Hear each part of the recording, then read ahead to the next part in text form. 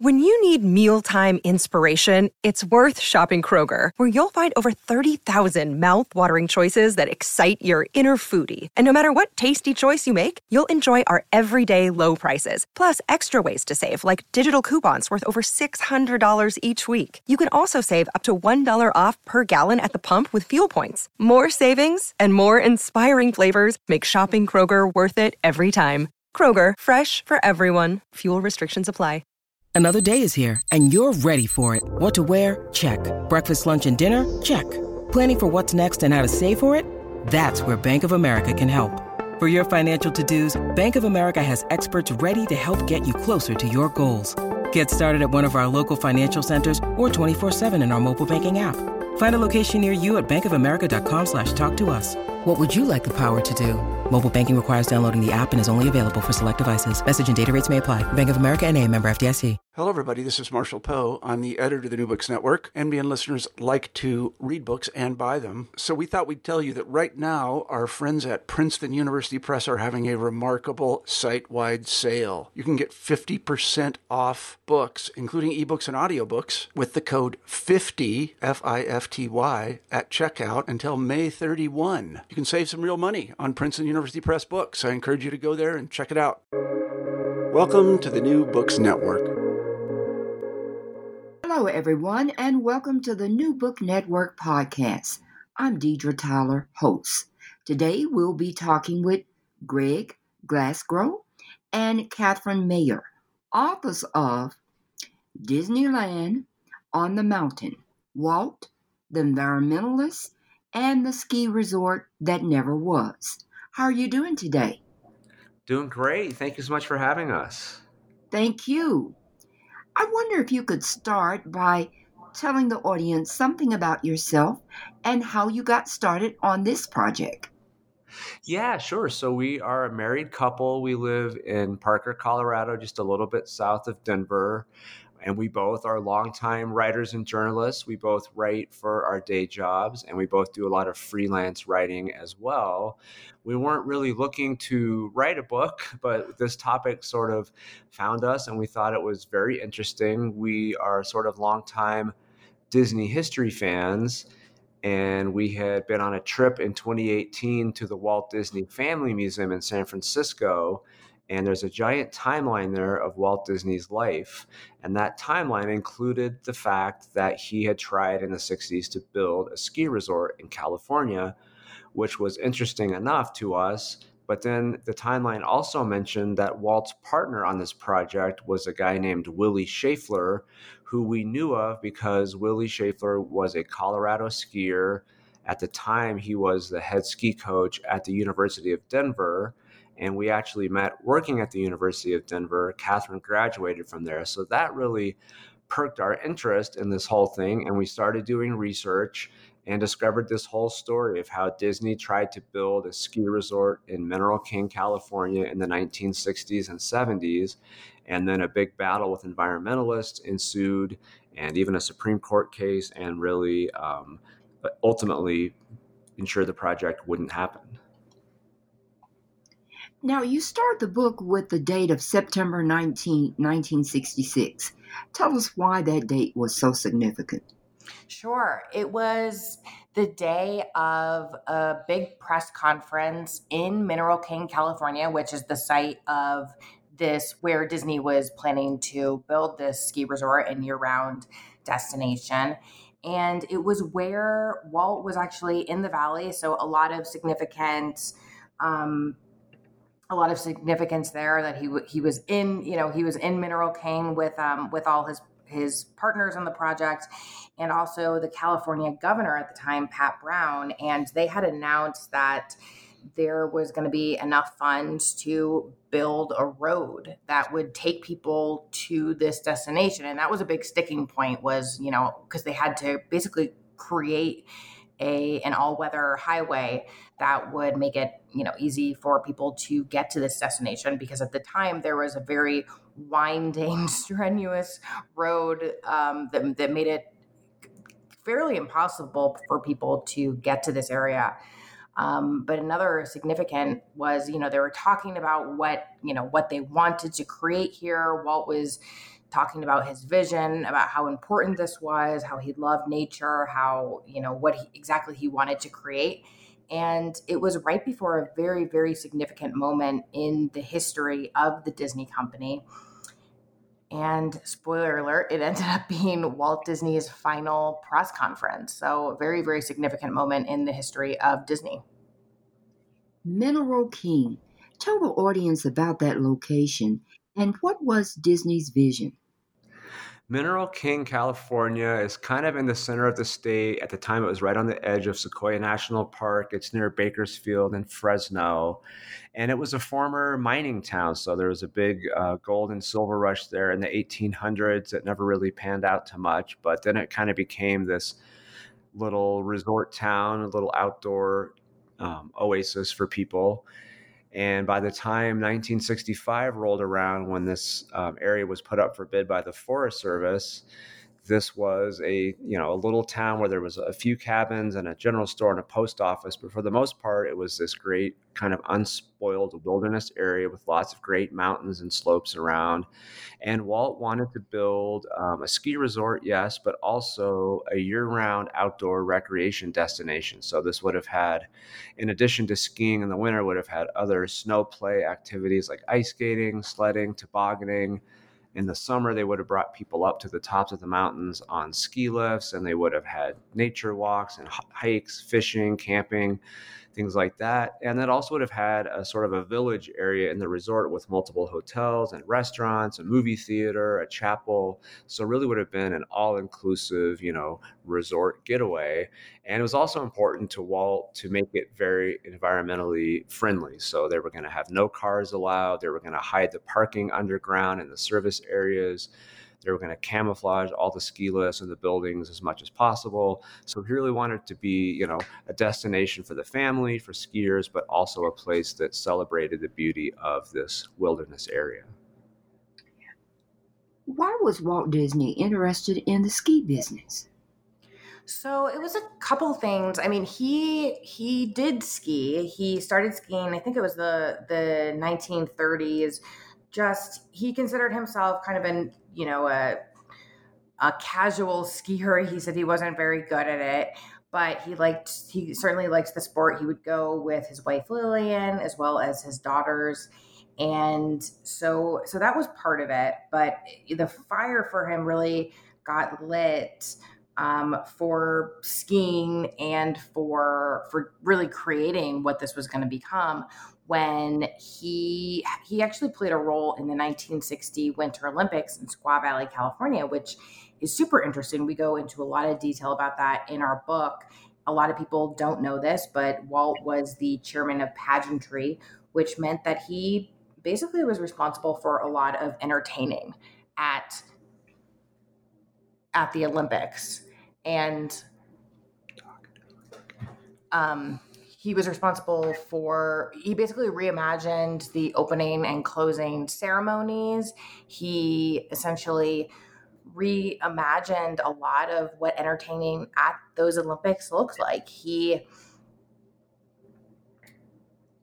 would try to bring a lot of performers that during off hours, essentially, for the athletes. And so he basically looked at that. He combined this kind of sport and spectacle, and he more or less looked around and thought, I could do something with this. He was on the top of the slopes looking at skiers and kind of what all this was about, and thought, I could do something with this. I could create a Disney branded ski resort.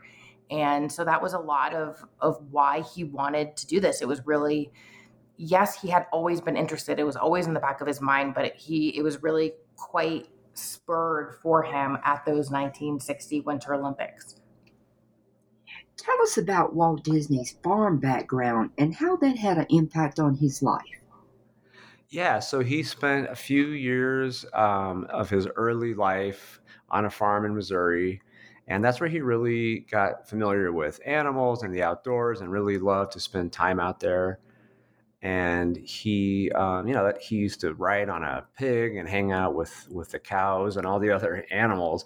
And that really instilled in him this love of, animals and wildlife that really lasted all through his life. When he did movies like Snow White or Bambi, you could really see that love of nature and that sort of really striving to represent these animals authentically. And in the 1940s, he started a series of wildlife documentaries called the True Life Adventure Series that really became a touchstone for a lot of young people to learn about animals of the world, to learn about different areas of the world, and in school and on television. And sort of ironically, that series helped to sort of give birth to this environmental movement that later was one of the big oppositions to this Mineral King project.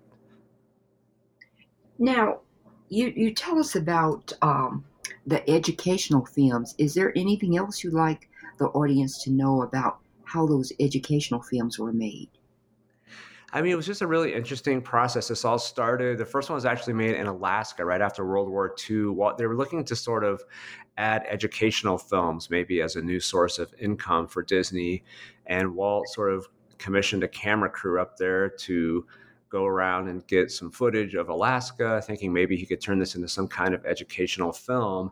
And when he saw the finished product or all the footage that they shot, he really was taken by the shots they had of these seals playing.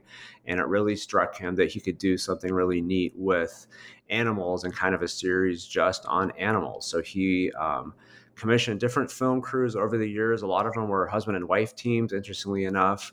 And they would sometimes spend 2 or 3 years in a certain area, getting film of these animals, and then they cut it all together, kind of in the Disney style, where they would sort of attribute these human characteristics to the animals and put some music in there and stuff. So they weren't always the most 100% accurate depictions of the animals, but it really did give a good sense of what these animals were like and their lives and stuff. And they were really very popular for a long time. Another interesting thing to note was that those films really spurred a lot of kids to grow up and appreciate wildlife and appreciate animals. And it essentially, in some ways, Walt Disney, you could say, created a lot of environmentalists because of these films, which is really interesting. Now, tell us about the Sierra Club. Were they against Mineral King? They were. It's a very interesting part of the story is that initially they actually were for Mineral King. Back in the 40s, they had sort of recommended Mineral King as a good spot for skiing. They were looking to stop development elsewhere in California. And they said, well, instead of building here, why don't you look at a place like Mineral King? This would be perfect. But then, 20 years later, when this land actually came up for bid from the Forest Service, the Sierra Club actually at that point had changed a lot, had become a lot more of a conservation organization, an activist organization. And a lot of the young members at that point were very opposed to a big development like this on this kind of pristine piece of land that they described as a jumping off point for nature. And they really started to mobilize against this resort, and they spent a lot of time in the mid 60s, fighting this project through letter writing campaigns and hike-in protests and a lot of different things that they tried to stop it. Imagineers. There were lots of people who were Imagineers. Tell us how they played a role with Walt Disney. A lot of them really just created the vision that Walt really wanted. He was very particular, of course, about what he wanted that made him, extremely, extremely special and extremely motivated. He always kind of had significant ideas for what he wanted, but they basically created a lot of these amazing concepts. They helped, especially with the parks and these experiential things that Walt was trying to develop a lot from Disneyland and what kind of attractions and rides were in the park to Mineral King as well. We talk quite a bit about one Imagineer in our book in particular named Mark Davis, who started to create Walt's vision for this entertainment that he wanted at this Mineral King Resort, which was a band of audio animatronic bears that were going to sing and perform for guests. And, even though Walt did want to create something that was really about appreciating the area around them. He wanted guests to come into the area, understand the animals, take a look around, go on these wilderness walks and talks and things like that. He did think about creating some entertainment to have that kind of touch of Disney magic. And he turned to Mark Davis, who was a favorite Imagineer of Walt's, who started to create this bear entertainment attraction. And for Disney Parks fans, they will probably recognize this concept as the Country Bear Jamboree that was first originally planned for this Mineral King Resort. 1964, the World's Fair in Disney. Tell us about the GE exhibit. The GE exhibit that they put together was, I'm trying to remember which one it was. Carousel that you mentioned it. Right? That's right, the Carousel of Progress. They did a few different exhibits for that World's Fair. So the Carousel of Progress was something they put together for General Electric that kind of showed the history of electricity in the home. And that, of course, is also in the parks now as well as a Carousel of Progress. And that was just one of a few different attractions that Disney created for that World's Fair. It was a big kind of moment for them to test out and experiment with and invent new technologies and things like that. And they were really sort of working with other people's money in the sense that, these companies like GE and Ford and even the state of Illinois was funding a lot of these projects. And it was a great place for Disney to try out things. And, in addition to the GE exhibit that became Carousel of Progress, they did another exhibit for Pepsi that actually became It's a Small World, which is interesting. And even did an exhibit for Ford, the Ford Skyway, that later found its way into what eventually became the People Mover. So that was really a big place for them to test out a lot of their great new technologies in the 60s. Mary Poppins. Tell us about the significance of how this story led to greater things. Well, the Disney company, interestingly enough, was struggling financially for a little while in the late 1950s, early 1960s, even though Disneyland had just opened in 1955 and was a major success. The studio was having some issues. Sleeping Beauty, for instance, they spent millions of dollars, but it was a box office failure for them. And they were basically trying to think about what direction they wanted to go in. There was talks about shutting down the animation arm altogether, which is so hard to imagine, obviously, Disney without its animation department and not having some of these remarkable films that we have today.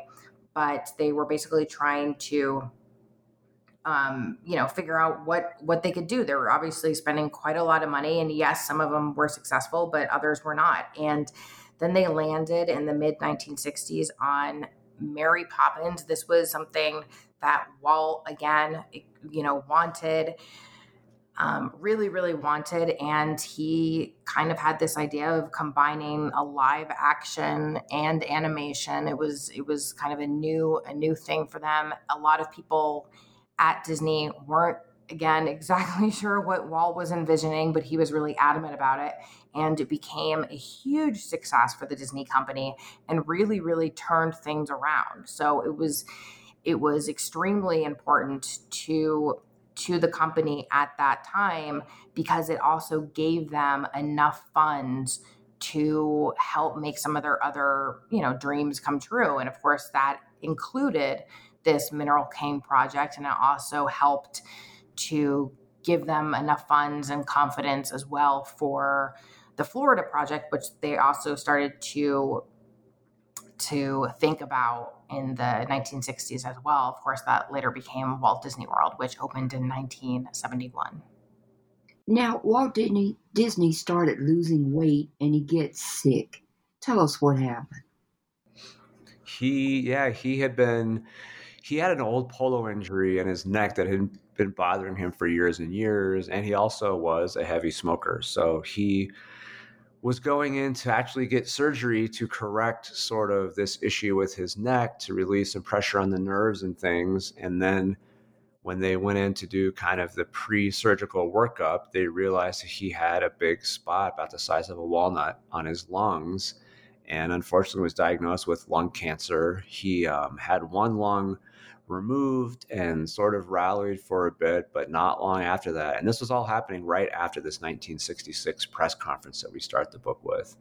And unfortunately, right after that, he passed away in December of 1966 from lung cancer. And it was really a big, pivotal point for the company, of course, and a pivotal moment for this Mineral King project. There were some in the company that weren't sure if it was worth carrying on with this dream, and there were others that really wanted to make it happen for Walt. So it really, really sort of changed in some ways the course of the project, although they really did carry on with it for a number of years afterward.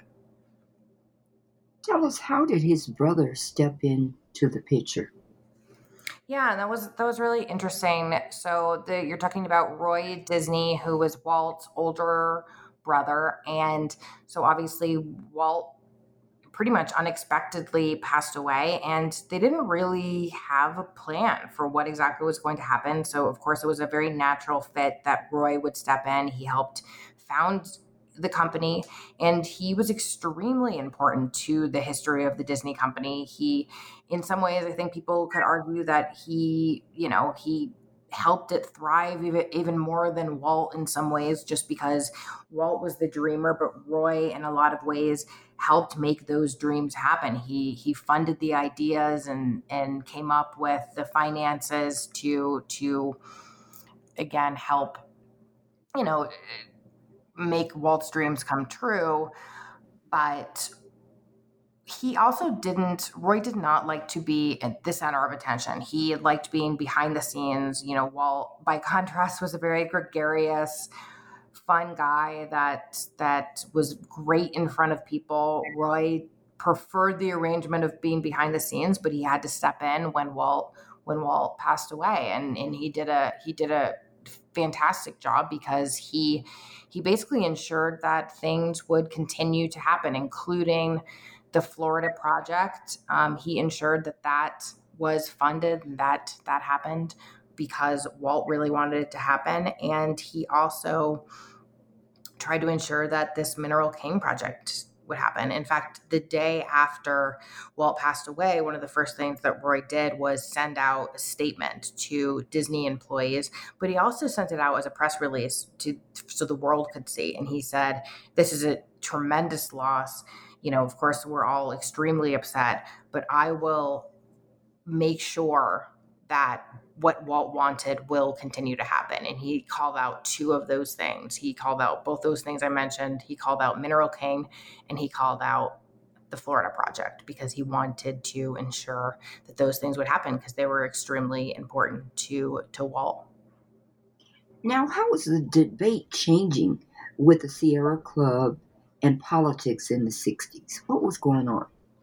So yeah, as we mentioned earlier, the Sierra Club, they really started out as just sort of almost an environmental appreciation organization that would organize trips into the mountains, and it was just for sort of hobbyist hikers and even rock climbers and things like that. But the 60s, as we know, was a time of upheaval in every area of life. So there was a civil rights movement, the women's rights movement, anti-war movement, and environmentalism was really growing right alongside that. I mean, there was a lot of problems at that time with pollution, with things getting really bad. From that point of view, concerns about overpopulation, concerns about overdevelopment. And the Sierra Club by the mid-60s had really become sort of an advocacy organization. They did work closely with some politicians and some lawmakers, and they had a lot of good relationships with some of the leaders in California and other states. And they were really, in case of something like Mineral King, they were really involved in trying to stop that. And they tried to stop development in other parts of the country as well. So it really was an interesting time for that movement. The first Earth Day happened in 1970, to kind of give you an idea of where everything was at that time. And that was spurred by a couple of kind of high profile pollution problems, a river catching fire in Ohio and an oil spill off the coast of California. So yeah, they were just really becoming this advocacy group that they continue to be today. And Mineral King was kind of one of the first big cases that they took on, or the first big projects that they opposed. And because Disney was involved, it got a lot of publicity at the time and really kind of helped to give their cause a lot of more visibility. Now let's look at some of the people who were very interesting in telling this story. You talk about the Secretary of Interior, Udall, and Mineral Falls. So tell us about what was his role.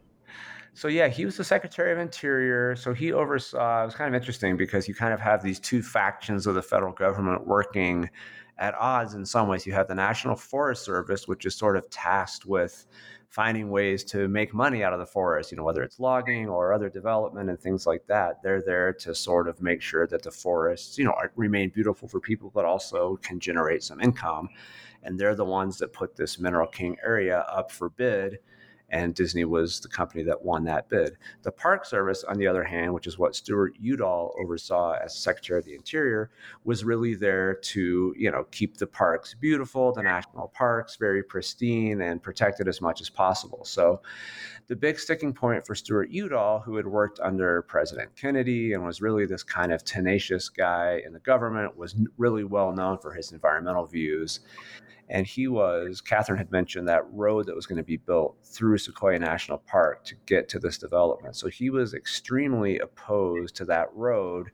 And really the whole development kind of hinged on this road. Kathryn mentioned there's this kind of primitive winding road into the area, and there's no way that would have been able to handle the kind of traffic they were talking about. So that really the only route for a highway would have gone through the park, would have potentially endangered a lot of giant sequoia trees and things like that. So Stuart Udall really dug his heels in and said, I don't want this going through the park. I want you to explore other options. I want you to look at a monorail. I want you to look at a railway and really do a lot of other work before we even think about a highway. So his resistance really held this project up for a while, even before the legal battle started with the Sierra Club. For about a year, Stuart Udall kind of single-handedly made this resort sort of in limbo and not able to get started.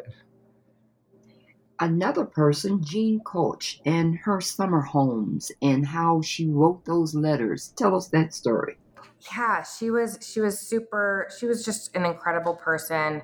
She lived in Mineral King for part of the year. So even though this was an area that, wasn't really super developed, it was not untouched. It certainly, it had a number of cabins, about 67 cabins, I think, that people would live there for part of the year. And it also had a post office and things like that. But Jean Koch was one of the people who had that cabin. And it was she had purchased it in the 1950s with her husband. It's still in their family today, by the way. But it was extremely, this was her oasis. She loved it. Her family loved it. She grew up essentially with Mineral King because her family also had vacation there all the time. But so obviously the Mineral King cabin owners, like Jean, did not want this to be built because they did not know exactly what was going to happen to their cabin. They more or less, assumed that their cabins would be destroyed to make room for this resort. And even if it wasn't, it would not be the same. There would be whirling machinery all around it. There would be thousands of people there. So they tried to obviously not have this happen. And she in particular basically led a lot of this opposition, which was so cool to see because the environmental movement was growing at the time, but also the women's rights movement was at the time. So of course this was a female in the 1960s and 1970s who basically led this. And she wrote thousands of letters, I think, to everybody, to tons of organizations, to the Disney company, to politicians, to newspapers. That's what she did. And she also put up signs. She actually funded and created a documentary with some filmmakers about Mineral King. She led certain protests, but she was extremely, extremely involved. One of the leaders against this project, and the things that she did made a really big impact. She, those letters that we mentioned, we rewrote in the book. She kept carbon copies of all the letters she had wrote, and she saved those for years and years. We're obviously talking about, over 50 years ago, but she saved them and later donated them to the University of Southern California. So we actually got to read a ton of her letters because we went to that archive to see it. But yeah, an incredible person that really made a really big impact on that opposition. New York resident Hazel Henderson, tell us about how she connected with the story. She was a sort of, as Kathryn mentioned, this group of women in the 60s that were really involved in environmental movements, and she kind of helped start the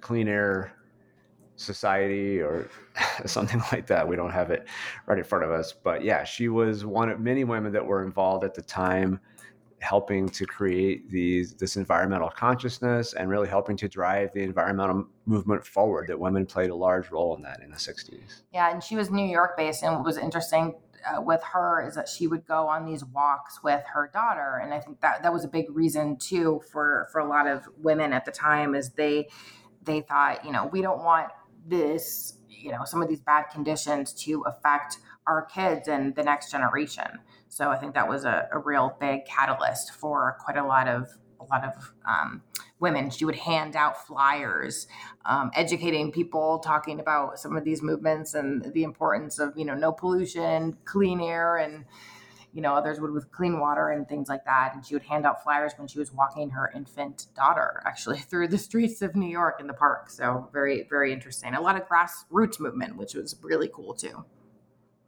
Another person, McCloskey, how did he fit into this story? Yeah, Michael McCloskey was the head of the Sierra Club at the time that all this was happening. And we were lucky he's still around. We were able to connect with him, kind of one of our primary sources on this. So we interviewed him several times for this book, and he had great memories of this. But he was a longtime environmentalist. He came into the Sierra Club in the early 60s, moved to California, and I think 65 after sort of working for the club in the Northeast. And he eventually became the head of the club in the late 60s. And it was sort of him that decided to try a legal avenue to stop this development. So he was really opposed to this from the beginning. He, even at one point, before Walt Disney won the bid to develop there, when there were 6 different bidders that all submitted their bids at the same time in the summer of 65, Michael McCloskey went out and actually reviewed the bids in California, went and looked at all the different plans and things like that, just to kind of give his input on the one he thought would have the least environmental impact. And then later on, the Sierra Club was right in the heart of San Francisco, their headquarters, and they were near a law office that had been sort of designed as a nonprofit to help environmental organizations. And he went to them and just said, hey, do you think we have any avenue to fight this Disney project in court?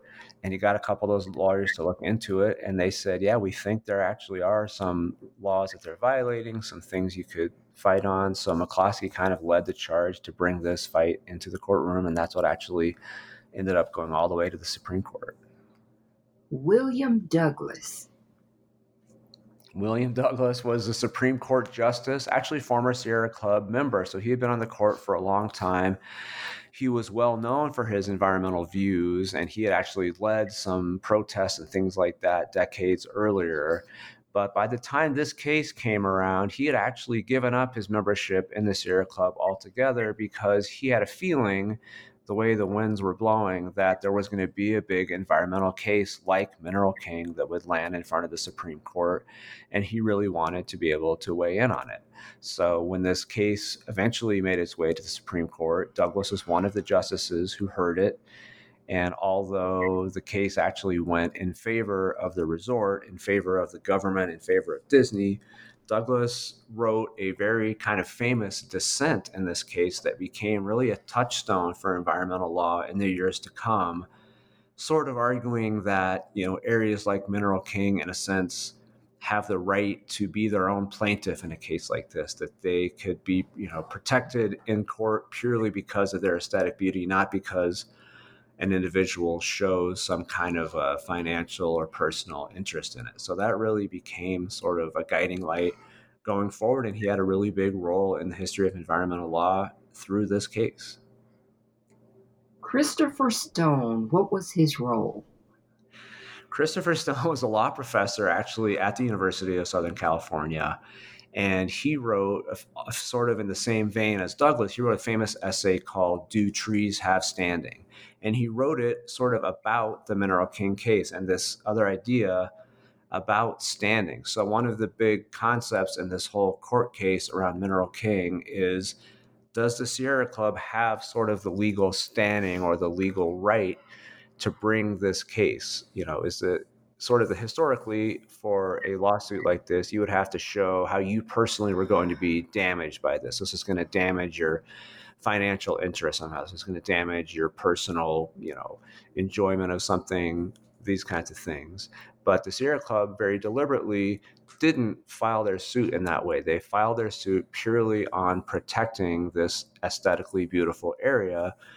And Christopher Stone agreed that that was something that needed to be explored. So his paper, "Do Trees Have Standing?" actually William Douglas referenced this in his famous dissent. And again, it was just that idea of, do trees have legal standing to protect themselves? Does someone have to come in and say, if you cut down this tree, it's going to affect me financially? Or can someone just say, don't cut down this tree because it's a beautiful tree that should be allowed to live and thrive? So they were both kind of on the forefront of this way of thinking. Now, 1971 was very pivotal. There was the court case. Then the Florida park opens and Roy Disney. Tell us what was going on in 1971. So Disney World just opened in 1971. And so, that was a really big moment for the company history. And also there was a ton of movement at the time with this Mineral King case. The Sierra Club had filed some of their lawsuits against the project, and that's when it went to the Supreme Court. And so obviously it was a weird time for Disney, because it was, they were celebrating this major accomplishment in the fact that Walt Disney World opened, and Roy, by the way, made it a point. It was originally going to be called Disney World, but he really wanted it to celebrate Walt. So he then made the move to name it Walt Disney World instead. And so there was this big celebration, of course, that Walt Disney World had opened, but then there was also kind of a sadness because they were not sure what was going to happen with this Mineral King project. And the case eventually went to the Supreme Court in 1971, and the Sierra Club had sued the U.S. government. It's important to note they sued the U.S. government to not have this development happen, and not the Disney company. They made it a point of saying they didn't want to sue the Disney company because the government were the ones who put this area up for bid and allowed it to be developed. And Disney was a beloved company at that point. They didn't want the optics of saying, we're going to sue this company, and we're going to sue Mickey Mouse. We're going to sue this, this company that a lot of people really loved. So they decided to keep them out of it. But of course, the optics for the Disney company didn't look great. They were a little quiet about the situation. They didn't necessarily want to keep defending, kind of bring their names into this lawsuit. So they kept quiet kind of for the most part during that time. Later, they were not as quiet about it, but of course it wasn't looking great. And it was a weird time because, again, there was quite the celebration because of Walt Disney World, but things weren't looking great as far as this Mineral King project. So very interesting time for them. Tell us about Mineral King today. Mineral King today is essentially the same as it was during that time. It is, at that moment in time in the 1960s, 1970s, it was on the edge of Sequoia National Park. The main difference today is it is now a part of Sequoia National Park. That's kind of how the story ends, but there's certainly a lot more that goes into it that people will read about in the book, and even a lot more that happened even after it was put in the park. But, those cabins are still there. Jean Koch, who we talked about a little bit ago, she unfortunately just passed away. Actually, she was, this year, she just passed away. She was 100 years old, so she had a great long life, but that cabin is still in her family. And so a lot of those cabins, they're still there. They're just passed down from generation to generation. So, and those cabins are still there. People are still enjoying the area. They're hiking it and camping and things like that. But there's no, there's no Disney resort there. So that's the big change. The other thing of note is that road that we talk about, it was never built. So it is kind of a big pain to get there because it's not accessible for much of the year because that road is closed because it's dangerous and things like that.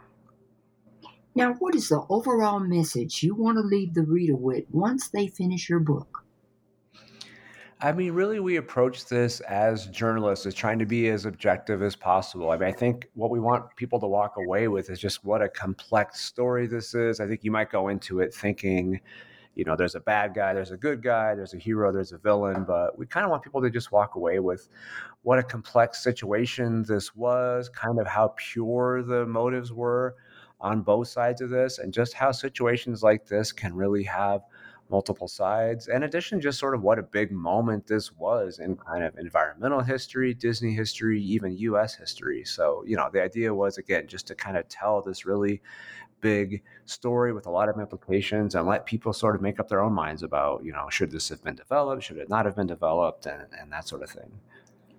Well, I've taken up enough of your time. Can you tell us the next project you'll be working on? We are working on another project right now. We can't really reveal exactly what it's about yet. It's definitely also in this kind of pop culture history vein, may even have a slight Disney tie.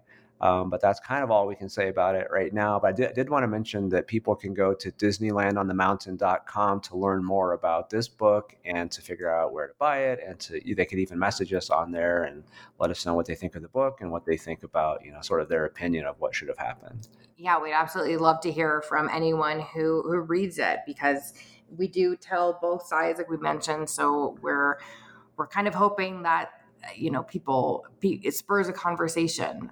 Even though it was many years ago, we're so curious about, what people think. Was it right that it was built or was not built, or do they wish it was built? So please contact us. Yeah. Well, thank you so much for being on the podcast. Thank you. Really appreciate it. Oh my goodness. This was great. Thank you so much. Thank you. And we look forward to all of your projects. Thank you. Oh, thank you so much.